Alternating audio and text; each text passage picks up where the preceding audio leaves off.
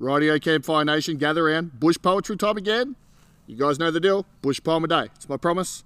I'm trying to keep that promise. And today we got another one from a good friend of the podcast, Jai Thorlin. Now this is a very short one called White Lies.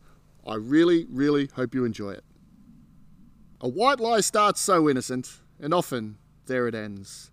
Though sometimes it's the instrument of discord between friends.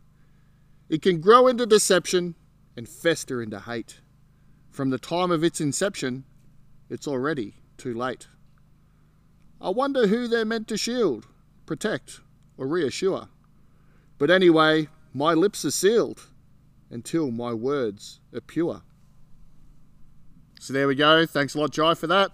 Guys, go and like his stuff, right? Links are in the show notes.